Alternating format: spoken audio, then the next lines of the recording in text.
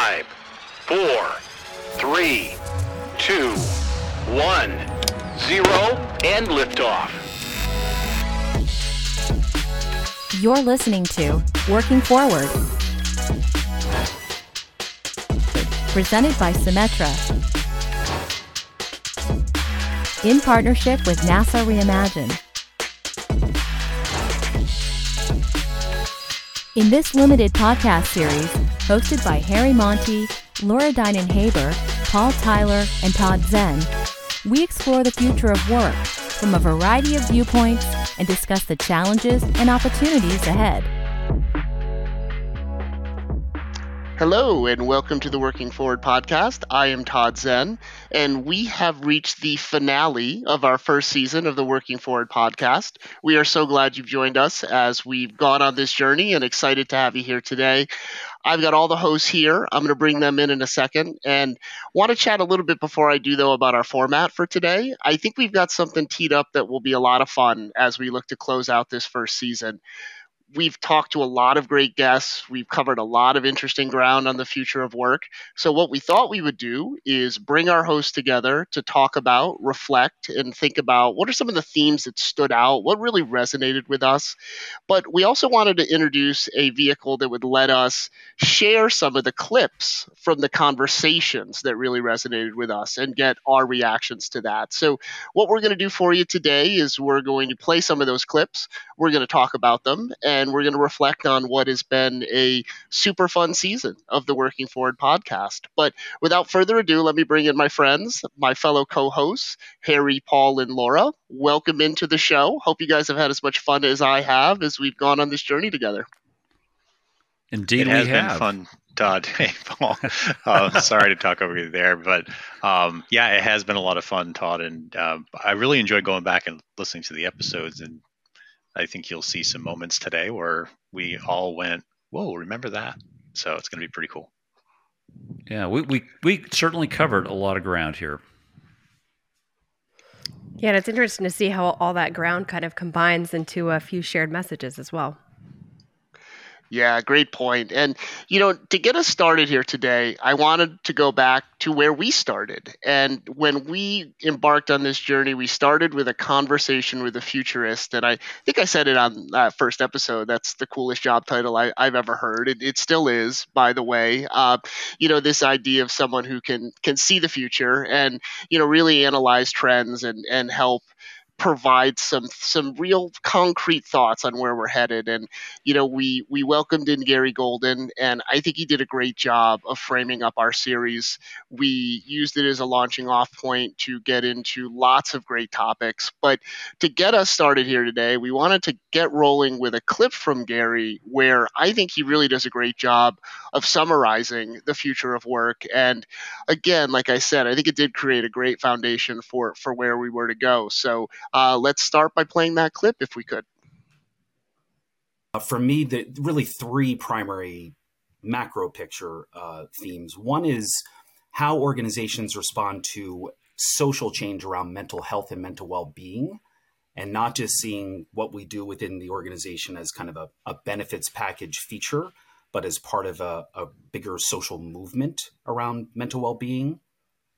The second would be kind of a true future orientation around technology inside the workplace. And I think the framing that we're going to want to talk about is working with AI.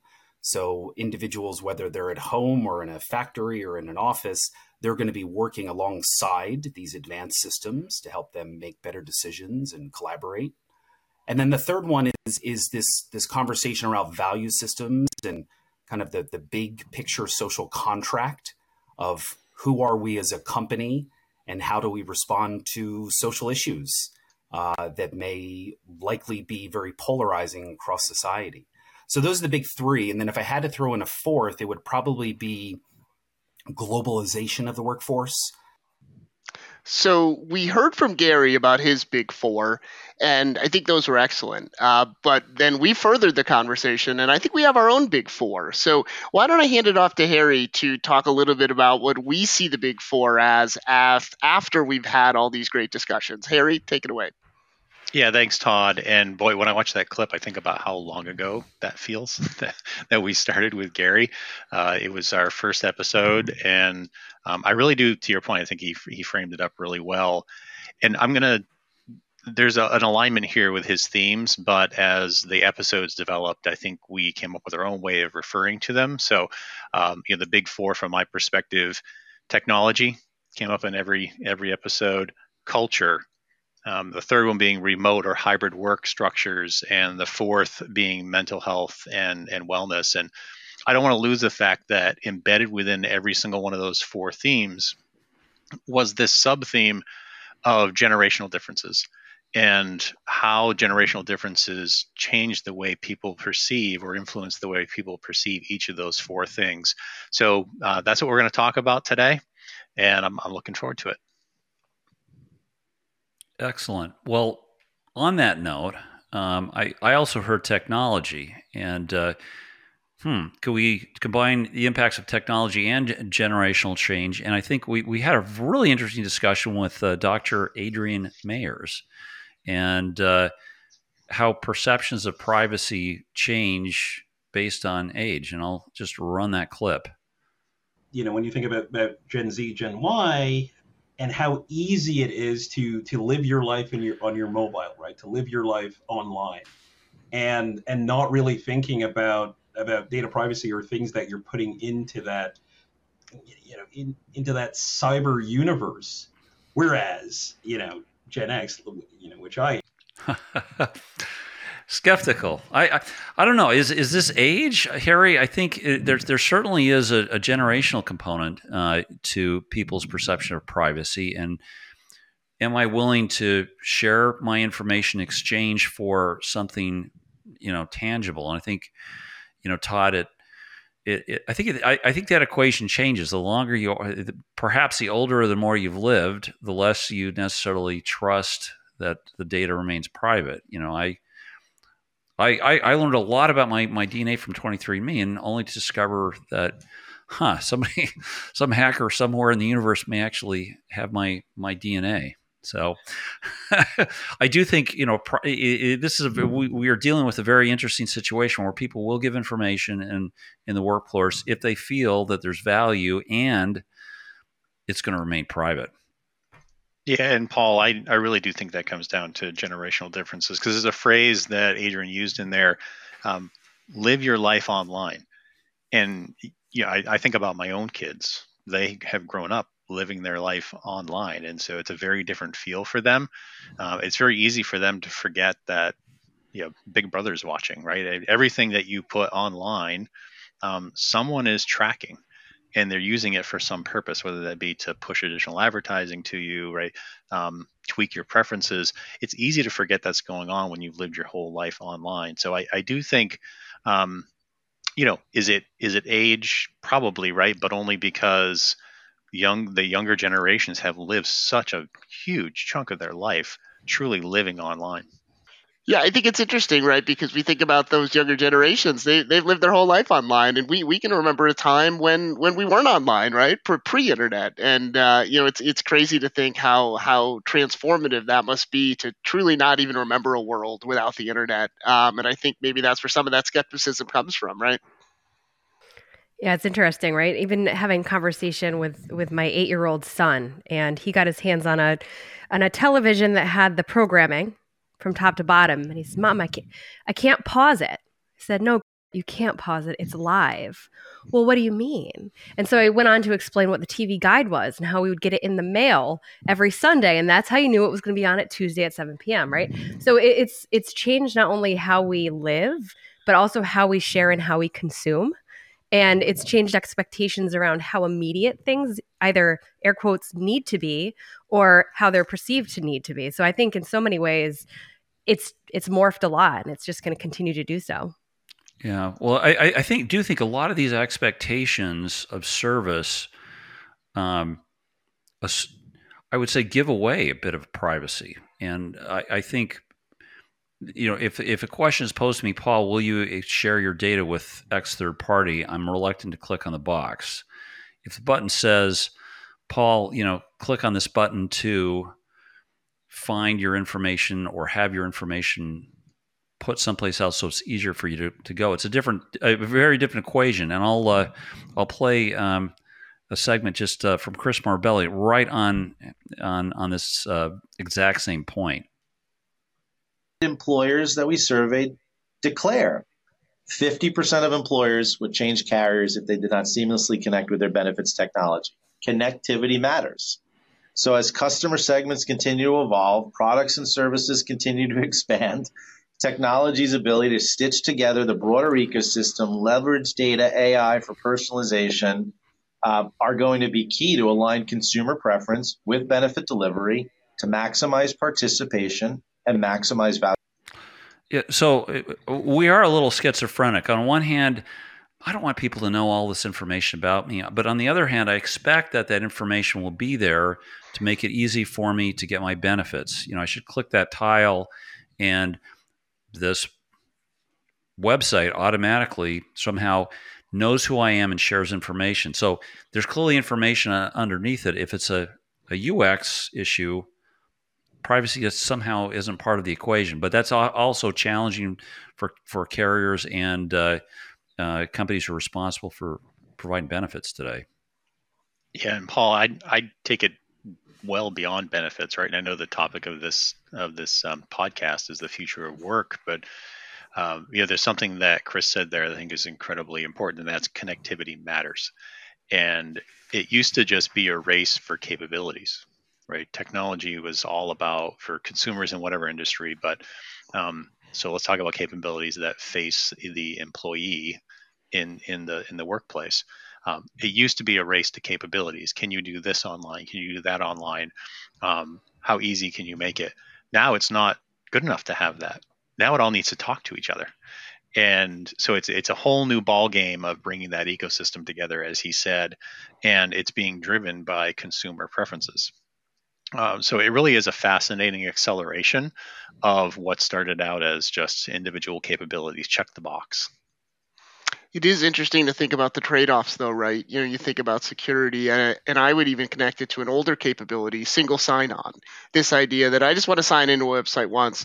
God forbid you link me to some place and I have to sign in again. I mean, that's offensive to me. I don't know that password. It's frustrating, right? And that's technology from 10 years ago. Now it needs to be fully seamlessly connected and integrated, and I completely get it from a UX standpoint, but how does this security work? How do we feel comfortable? And Harry, you used the right word, ecosystem, right? These things all live together now and they play together, but are we skeptical? Is it safe along every touch point? It just feels like we have trade-offs, but completely understand that need for that experience of everything to be all together all at once. Yeah, and it's interesting too, right? Because bringing back the point of the generational differences, I have, I recall a conversation with a Gen Z individual, and they said, well, what does it matter? What does it matter that all this information is online? They've already stolen it. What does it matter? Just like, oh, well, that's not quite how I would feel about it as a millennial. I'd be a little freaked out about that and starting to put those protections in place. But there are mindsets out there of this technology-driven generation that could say, well, they already have it, right? That system's already been hacked, that third party's already seen it. So, oh, well, let's keep moving. And I'm not saying that that's the right view necessarily or the wrong view. It's just a view that comes across differently when speaking with generations and privacy concerns and sensitivities around what do I want people to know and what do I never want people to know? Yeah, and there we go again with the generational differences, right, Laura? It's going to come up over and over again. And the one thing I think we can all agree on is it's not going to slow down, right? So, people are going to have to get comfortable with the security of data. They're going to have to get kind of comfortable creating solutions that are connected together and to meet consumer needs. And as generations continue to shift, the demand for that's going to continue to go through the roof, quite frankly. So, it's funny. We've talked about AI, and I know I have to bring it up as the last episode, the metaverse, right? I had to, Laura. But we talked about AI, and there's this ongoing debate around people are equally excited about AI because of the possibilities, but also apprehensive about AI because of security. And you're starting to see regulations around how do you protect consumer information. So it's going to be fascinating to see how it plays out. Yeah, I agree. And, I think this is that perfect segue to kind of dive into generational differences and let's talk about culture, right?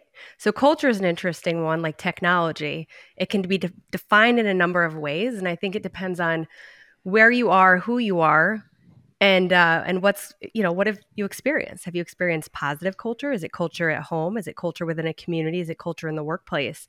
But when you look at workplace culture, I looked up a number of definitions, and we've had guests throughout the series define it slightly differently, but there's some key things in here. So, it's shared values, belief systems, it's attitudes, and the set of assumptions or expectations that people in a workplace share. And what I found interesting about that definition, as shared by Forbes, is they talk about a workplace. And I think a lot of our conversations have been talking about the physical aspect of work and how important it is or is not, and where we've seen it shift, right? Because when we first started recording, COVID times were ripe, and now we're on a different version of that. So some people are in the workplace, some people are out of the workplace. And the other thing that I think it's important to bring up and ask is how does it show up or represent itself? How do you know when you have workplace culture, right? And does it look different? So tapping into the generational conversation, we have at our company, we have a young professionals group, much like many others. And I would put money on it that their definition of workplace culture is going to be a little bit different than somebody who may have been in the organization for multiple decades. So I think that there's interest there. And then you have to ask yourself, okay, well, here's what it is. Here's how we know it's there. But why is it important, right? Why is culture something that people should strive to have and define? In our conversations, we talk about, it's attraction, it's retention of employees. It's the increase of employee engagement. If you have a culture that allows for that, you're going to engage people in ways that build trust, that build potential transparency, that build authority, to help strengthen those ties back to the company and why it's important.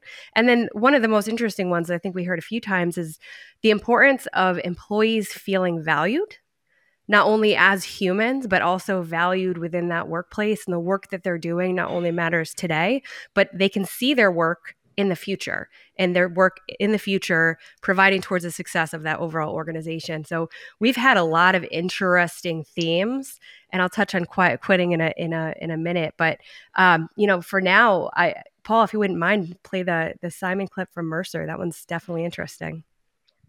Organizations are reflecting, and they're reflecting, okay, when I make a decision to outsource or consider a partner, how does this represent my culture? In essence, I'm outsourcing my culture. That's one. Two, voices and choices, right? If you have a choice, your employees will have a voice, meaning the old days of if you put in a plan, come from home office, and it came in a certain way. Yeah, so that hits in it. It's so interesting when you talk about outsourcing culture, when you bring on a third party. What does that mean? And should we be taking that into consideration as we're having these larger conversations?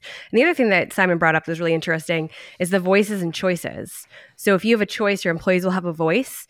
And throughout the recording of our season, there have been a lot of cultural instances in the larger society where people have used their voice for change, their voice to bring up concern, their voice to bring up, future, whether it's political, whether it's social, economic. It's been very interesting this last calendar year, to say at the very minimum, and the role that culture plays within that, I think, is fascinating, and what it sounds like. So, with that, I want to flip. Actually, I'm going to ask my co-host if they have any thoughts on that.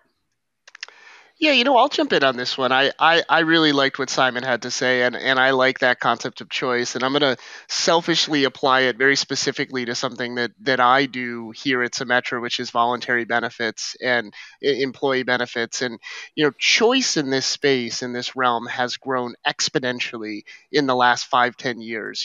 Employee benefits used to be one size fits all, and then maybe it was a small, medium, large, right? That was choice. Now we have this whole menu of voluntary products because employees are individuals. And employers have a certain culture and they need everyone to feel supported if they want to have, I think, a successful, strong culture. And voluntary benefits, employee benefits are one of the ways that you can do that. Make sure people feel represented when they go through their benefit enrollment process. Make sure they've got choice that resonates with them. I just think that's so important. And I realize that's kind of very specific to what I do, but I'm passionate about it. I think that really is a way in which, as an industry, we can support individuals and support choice and support strong company culture. Yeah, and I Todd, I just agree. I think if I showed up at a company and the benefit package didn't feel like it worked for me, or it worked for,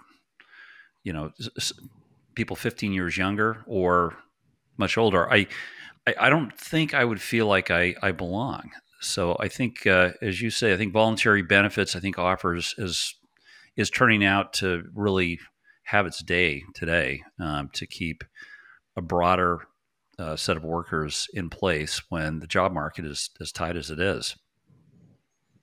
Yeah, one of the things that I loved, the thing that really jumped out at me in that comment was, if you have a choice, your employees have a voice, right, Laura? You called that out.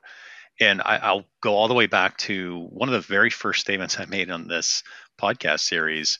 I think opening up the episode 1 was the fact that companies are focused on customer experience, right? As the pace of change accelerates, everyone is focused on how do I satisfy my customers, and pointed out that those same consumers and customers are the employees that work for companies, and they bring those preferences to the workplace. So, they speak with their choices as a consumer as things become, as more benefits and other employee support mechanisms become more relevant in the workplace. They can speak with their voice by making a choice there too. And it's cool to see that connection come out in the dialogue that we had. Yeah, I agree. And what's interesting is that you harkening back, bringing preferences to the workplace. So the physical sense of place again, right? But then what happens if the workplace comes to the employee? That was definitely a theme that we explored during this, right? As we're recording in our homes, in our home offices, something we would have never done 5 years ago necessarily.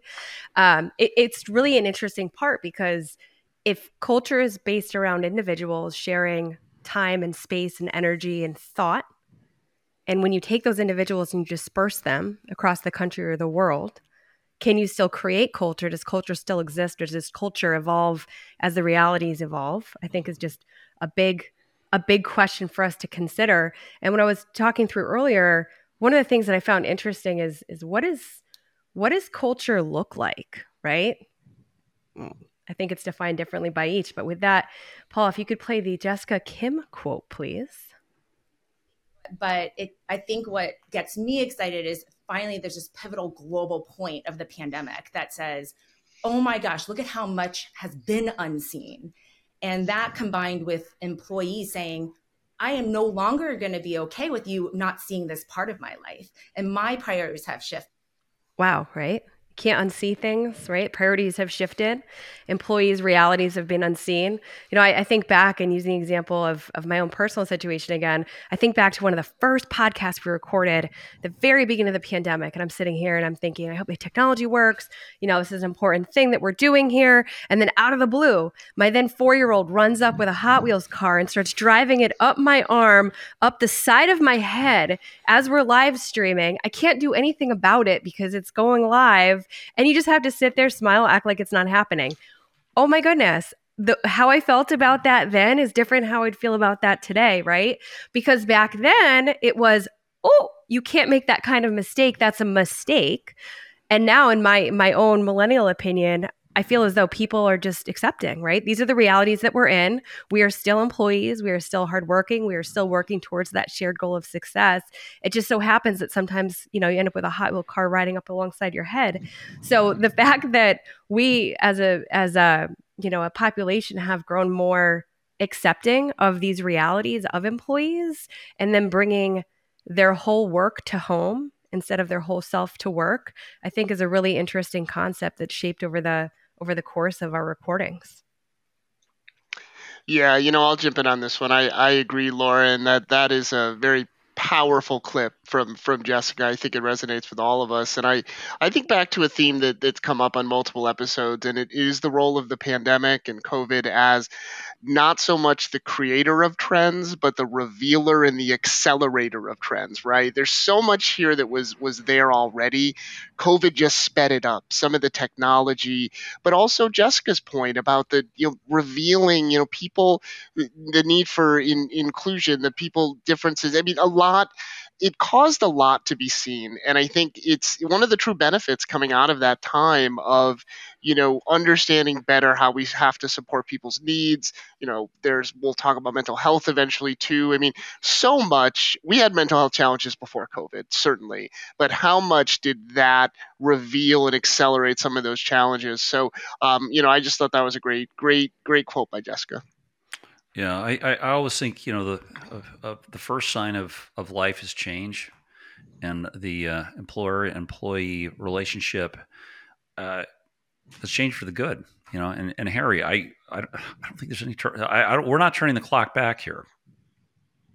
No, we are not. That's for sure. As I said before, on the technology topic, it's not going to do anything but accelerate. And let's get on a train and get it down the tracks. But I will say this before we leave this topic. I think that Jessica Kim comment is probably my favorite clip of the entire season. That comment, look how much has been unseen. It was just so cool. That's very telling. And I guess I'd close by saying, Laura, can we get that Hot Wheels thing replicated? Can we do that again on this episode? Sure. That'd be fun to watch. So, no doubt. So I'd love to jump in and talk about and really build on what Laura talked about the workplace. And what is the workplace, right? Is it this physical place? Is it this greater kind of concept? And it ties back to Harry's key theme number 3, and it's remote work, alternative work locations. We talked about this, I think, in every episode in some context. And when I was preparing my thoughts for this, I really reflected on my personal experience. Around 15 years ago, I was part of a very early pilot work from home program at a large company that I worked for. I think I worked half the week from home. Absolutely hated it. I think I gave it up within 3 months, maybe 6 months. At first I was like, oh, this is so cool. I get to work from home. I felt so disconnected. The management team did not work from home, which was interesting, right? So then all of a sudden it took away your visibility to the management team. They were in the office every day. And I quickly pivoted and said, this is not for me. And, fast forward 15 years later, the pandemic starts to hit. And I remember working for Symetra. This really is something that I remember very, very deeply, actually. The COVID sort of first made landfall in the U.S. in the Seattle area, which is where our company is headquartered. And we were, among the first to, I don't know about, but Seattle was one of the first areas to start having people sort of mandatory work from home. And there was a couple-week lead time where we were sitting in our office in Connecticut thinking like, boy, are we going to get sent home? And, oh my God, I can't work from home. Like, there's too many distractions. And, oh, there's no way I could do that. I think I talked to Harry about this, as a matter of fact. And, before long, though, we were all forced to do it, right? And what was amazing to me was in those 15 years, first of all, the technology jumped to enable it, right? So some of that disconnectedness, the technology, getting back to Paul's point, the video calls, the how we're recording this right now, such great advancements created a much better way to effectively work from home. And also, the circumstance created a situation where no longer you had that bifurcation, right? Everybody's working from home. So you didn't have that disconnectedness. And, to me, I thought it went better than I thought it would. And one of the positive sort of unintended consequences was, we were the Connecticut office and there was the home office in Bellevue and other offices. And there always was a little bit of a disconnect, I think, between the offices, just socially and how you collaborated. That went away, poof, instantaneously. As soon as we all worked from home, we all were on these video calls. We worked in the same way. And I actually felt more connected to the broader Symetra culture, getting back to culture. And I think it was one of the sort of positive unintended consequences of the whole thing. So anyway, I'd love to get us started with some clips here. I'd like to play one from Ellen Meza from DocuSign, who had a really interesting perspective on her company's experience from the transition to more prominent work from home. And when we think about recruitment and retention, it may not be that the best candidates are located where we are. And I run mobility for DocuSign. We used to move people all over the place to get them closer to our headquarters or our larger offices. We don't have to do that anymore, right? If someone's really happy where they're living, now, of course, if they want to come to San Francisco, come on over. Yeah, I thought that this was great. First of all, a couple quick reflections. The expanded candidate pool is an excellent point. I think we've taken advantage of that at Symetra. I think Paul and Laura, your companies likely have too. Relocation expenses. So the job after the one where I worked from home, I took a job where they relocated me to New Jersey. This was expensive. I mean, very expensive. And I can't imagine a company doing that now, except for very, sort of unique circumstances, right? So you think about how things are different, how they operate. But I think the final thing what resonated with me about this is, so think about DocuSign. They're in San Francisco. San Francisco is probably the most expensive place on earth right now. I think it actually has surpassed, North Carolina, New York, and LA, which is crazy to think. And Harry knows me well. He probably will realize I've been trying to work football into this conversation forever. So I'm going to in a tangential way. I read an article recently that Brock Purdy, the quarterback of the San Francisco 49ers, one of the best players in the league, mind you, but he was a late draft pick. He lives with a roommate in San Francisco because an NFL quarterback cannot afford to live on his own in San Francisco. That should tell you a little bit about that cost of living. So, you think about it from the perspective of the employee, unless you have a compelling reason, I don't want to move to San Francisco. Or if you're DocuSign, you have to pay me so much money to move to San Francisco. So, it's just interesting to me how this has created a whole new world and, different economics for employees and employers alike. Yeah, Todd, I agree. And I've had some similar experiences. I relocated once, no kids, wife and no kids. That was kind of nice. Second time we relocated was, with kids, 3 and 5. Okay. That started to get disruptive. The next jobs, I didn't move, right? A lot of commuting, a lot of remote work. I kind of look back at my career and, I've been working hybrid for probably 15 years.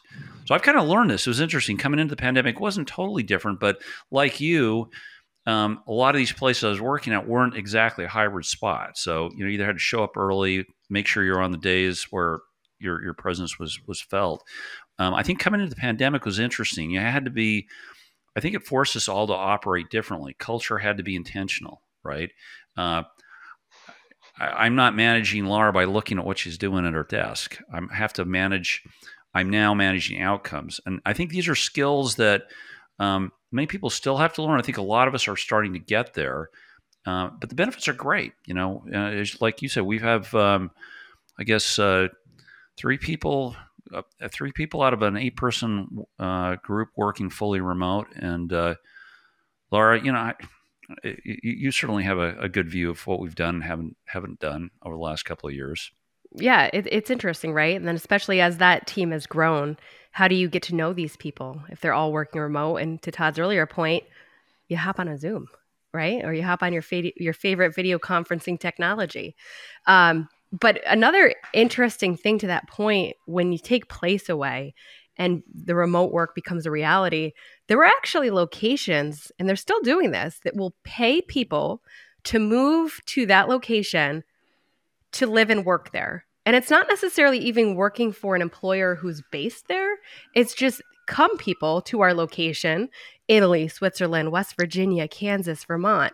They will pay human beings to move themselves there to just live and work. So what an interesting phenomenon, right? So Todd, you worked for a company that invested in you, in the movement of you and your home from place A to P. Now we're thinking, oh, you want to go to Italy? Let's see who's going to pay me to move there. I will sell everything happily, right? Especially during the housing market that we just had. Maybe not so much now, but sell everything happily, make a buck, and then go get paid to live somewhere fantastic that I would have never considered before because it wasn't an option. So how does that affect things? Technology enables it. Does it shift culture? And, the work from wherever mentality, I think, is just very, very interesting. So, Laura, that sounds like a great deal, right? Get paid to go live and work somewhere. I'm kind of here for it. Yeah. There was a comment that Ellen made in that clip that I found the most telling, and that is, if someone's really happy where they're living now, right? And we talk about mental health, and boy, if someone's happy where they're living now, then how does that play into how they perceive their experience if they're asked to move? But I was recently at an event with a whole host of companies, and we were talking about different remote work policies and who was moving hybrid and requiring people to come back in the office. And it was interesting to listen to the dialogue around the reasons why some companies were having people come back in the office, and things that came up were, we're seeing increased turnover in our remote work population. We're worried about culture. We're worried about productivity. And it's going to be really interesting to see how this plays out, right? Are those companies that are having people come back in the office, is remote work really the reason, right? Are they misdiagnosing the issue for the things that are happening? Because it's easy to look at remote work as the thing that changed. And is that the cause of these issues, or is something else? And conversely, companies that are 100% remote, enjoying recruiting people, right? But are we going to learn that ultimately your culture does deteriorate a little bit? I'm going to be fascinated to watch the next several years play out and see which way these things go. Yeah, those are great points, Harry, and I'm glad you raised them because I think they play nicely with the next clip I wanted to play. This was a quote from a clip from Pat Leary, who joined us from LIMRA, organization that's done a lot of fantastic research about employees and employee experience and employer preferences. So why don't we go ahead and play this clip from Pat, and then we'll talk about it for a bit. But I think organizations are going to be settling on this hybrid approach where, a few days in the office and few days to work remotely. And some of the things that I've heard is it's part of it's the type of work that you're doing, right? And when you're in knowledge-based types of employment and types of jobs, that's where it really suffers when you're remote, right? There are other types of, blue-collar industries, right? If you work in the trades, well, it's hard to be a plumber working from home, right? So that's another lens we have to think about, is the type of work that's being done. But I don't think we're going back. Another thing that I think is going to play a role here, and it'll be curious, as we all know, we haven't really talked about the economic environment too much. But to your point, Todd, you hear that a lot of CEOs will whisper and say, yeah, we really would love to get people back, but it's such a hot labor market. If we do that, they're just going to jump to another employer who allows them to work remotely. I think it'll be really interesting if, and we all know this will happen at some point, whether it's next year, 2 years, 5 years from now, the pendulum's going to swing, right? And it's no longer going to be a hot labor. Yeah, so I thought that was very interesting from Pat, and there's two things that stood out to me about it. One, I think he was someone making a joke, but I actually think it's a really good point about, not everybody can work from home. We talk about these things and these trends, and we work in the corporate world, and we are part of that knowledge economy, and work at home suits us, but sometimes we need to remember not everybody can work from home, right? So even if that's a trend, we're not going to get to a place where everybody works from home. And I think it's really important for Harry and I too, because I think about the employers we serve. We write all different types of industries. We need to be thinking about blue collar industries. We don't need to be tailoring our offerings to a work from home, type of workforce. This is just one sector almost where work from home is having this, moment and this trend. So I just thought that was interesting. I think the second thing too is just his comment about the economic environment and the hot labor market. I think there's also another tendency where when there's a trend or when there's a shift, sometimes folks assume that shift is just going to continue unchecked. The worm is turned, the dynamic is shifted, and we've moved away from these workplaces, and we're going to have hybrid, and we're going to have full-time work from home. And we very, very well might, but there could be other forces that emerge in the future that we're not really contemplating. And I think one of them was well articulated there. Employees have had a lot of power over the last 3 to 5 years. And is that always going to be the case? If the labor market is not so hot and you have senior executives that prefer in-office work environments, or maybe they've invested in an expensive corporate headquarters and boy, they like to see people in it. Could there be a change in this, and might the trend maybe not go all the way back, right? But tend to go back in that direction? Yeah, it's Todd. It's interesting. Certainly a labor market is an important factor in decisions in terms of letting people work remote or not. Interesting concept, right? I do think the economics over the next 5 to 10 years will play an enormous role in reshaping work, reshaping what cities are, because arguably the success of and desire to work remotely. It's not that I don't want to spend time and work collaboratively. I just don't want to be in a car or a train for an hour and a half each way. I can take that back and exercise. I can take that and actually work. Maybe take a whole weekend off.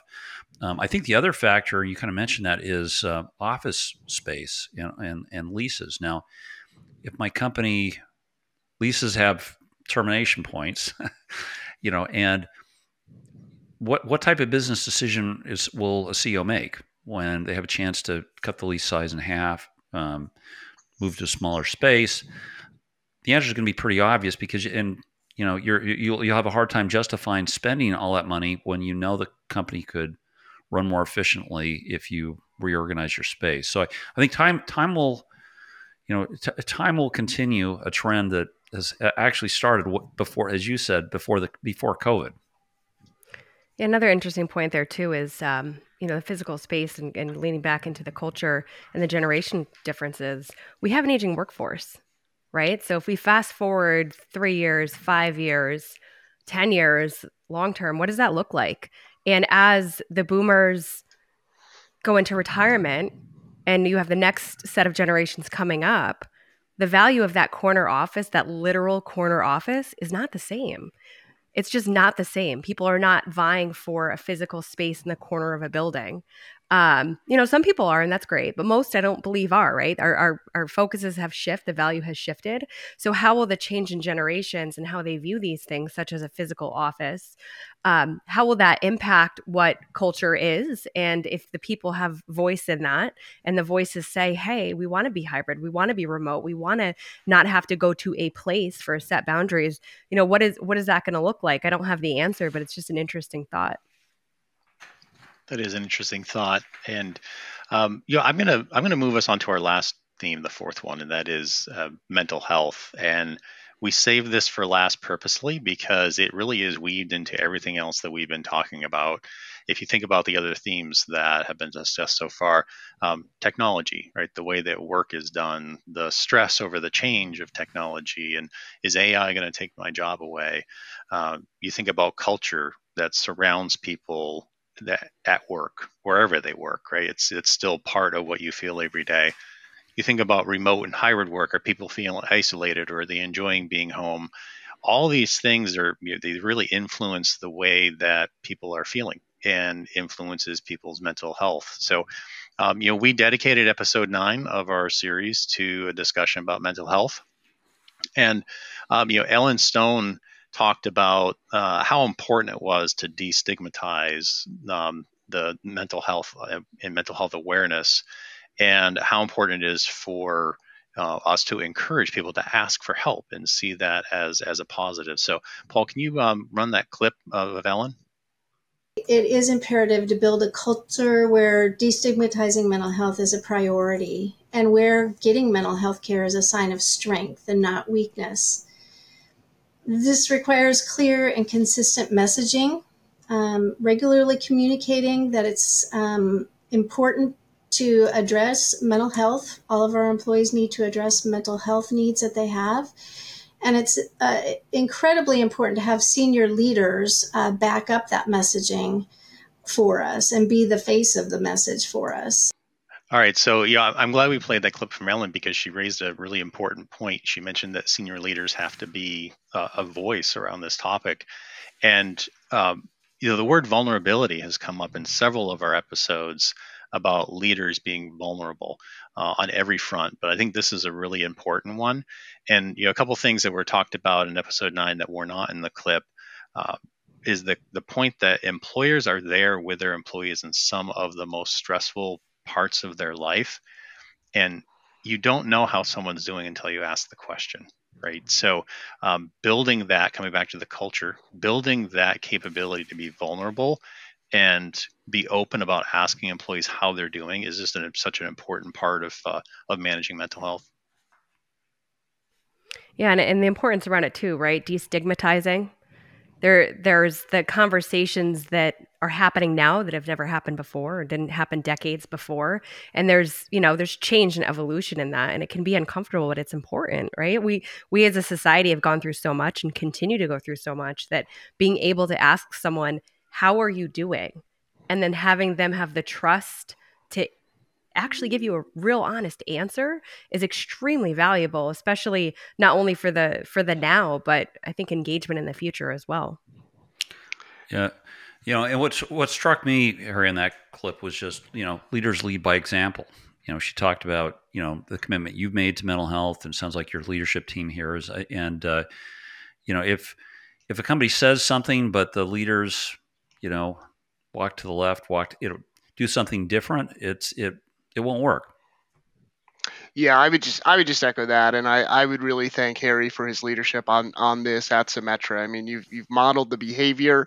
I think you have been vulnerable. You've initiated a very important conversation, and I do completely agree. This starts with senior leaders, and I really commend the job you've done for us here at Symetra. Thanks, Todd. I appreciate that. And we've talked a lot more around mental health as well. And Karen Wasserman took us down a very different path around mental health, not just the cultural aspect of it, but the employee experience aspect of it.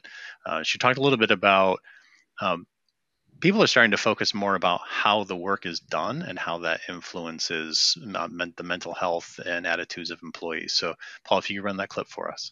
At Lyra, we're really thinking about, as I kind of alluded to in my introduction, is the importance of thinking about supporting individuals through mental health benefits, as well as thinking about employee mental health and well-being through the context of the employee experience. And so what we're starting to see both as a trend across the mental health industry, as well as something that more and more customers are needing and asking for, is the ability to measure how work is impacting the employee experience and how work is impacting mental health, and really taking a very proactive approach to making sure that the work itself isn't furthering any employee mental health distress that folks are experiencing, in order to make sure that work isn't the cause of employees really needing additional support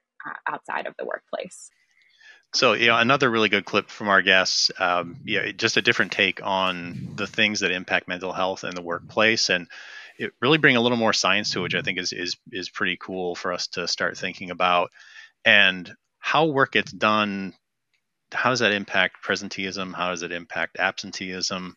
Those are really important things that are too often centered around mental health and are real costs to companies. And so there are so many things here that I think employers need to focus on from a mental health standpoint. I've been known to call it the new pandemic because it does feel that way some days. If you think about the number of people that or that you have exposure to that are having some type of mental health challenge. So another great clip. Yeah, and I thought there was a lot of honesty in the calling out. And one of my favorite parts of the clip was making sure that the work is not the cause of why employees need additional resources, right? That's an interesting thought, and I'm sure we can all answer that differently. I won't ask you to answer it on air, but to really kind of reflect back on whatever's going on in that individual's circumstance. Is it the work? And if so, what can be done about that? And what conversations can be had in that authenticity to help ease that part of the burden?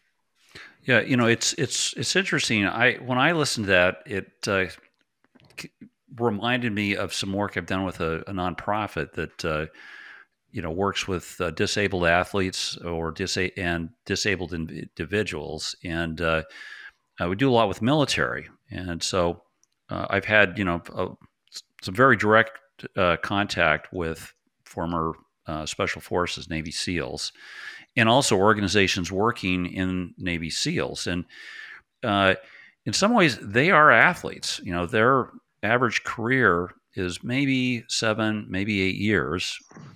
By the way, 100% of them leave the service disabled in some form or another.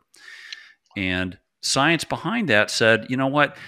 If we could actually embed a psychologist or psychiatrist inside these units and make them feel comfortable, we can actually extend their life, their service with our country by several years. So it was interesting, but to do that, you had to destigmatize the request for mental health, and you had to normalize it. So I think what we see there in a highly, highly stressful environment has a lot of implications for our workforce today. Yeah, and I think for me, hearing Karen's clip, I actually go back a little bit to my topic, and one thing that can be the dark side of work from home, and it can be that lack of work-life balance where you feel like you're always on the clock, right? So we go back to this concept of making sure work is not causing emotional distress. I think that is a very real downside to remote work for some people. The fact that they don't have that office to physically leave, they don't have that on-off switch. So, I think about how as employers, we need to continue to keep that front of mind as long as we're going to manage hybrid workforces, and really give the employees the resources they need. Also, the encouragement to log off. It's your time now, right? And I think that's really important when we think about mental health and the workplace in this environment. Great points, Todd. And I guess at this point we made it through the 4 themes, right? I think we have, Harry. We absolutely have. This has been a lot of fun. There's been a lot of reflection in this. There's been a lot of revisiting of great guests. And as I think about signing off for this season, I really do want to thank our guests. We had a tremendous group of people willing to join us, have open, thoughtful, candid conversations about some really important topics, occasionally difficult to discuss topics. So, thank you to everyone who spent some time with us. We, of course, want to thank the audience as well. Thank you for coming along on this trip with us. We hope you've enjoyed it. I know I'm leaving this with a much better understanding. I wouldn't call myself a futurist per se, but I think I've got a much better understanding of the future of work and where we're going. So, and thank you, of course, to Laura, Paul, and Harry. It's been really fun talking with all 3 of you about these great topics. So, as I look to the future, we will be back with the Working Forward podcast in another season. We will hope to be back sometime in 2024. We're still working out the exact timelines and the exact theme, but we've had a lot of fun. As I've mentioned previously, we want to continue this conversation. We think there's a lot of ground to cover here. So please stay tuned in your podcast feeds. We will be back very, very soon. In the meantime, we hope you have an excellent holiday season, a very, very happy new year. And with that, this is Todd Zen signing off on the first season of the Working Forward podcast. Thank you. You're listening to Working Forward, Future of Work podcast series.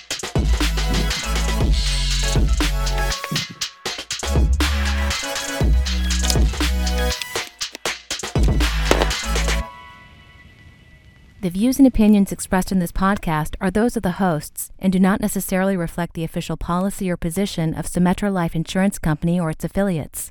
The host is not affiliated with Symetra Life Insurance Company and/or any of its affiliates and is solely responsible for the content.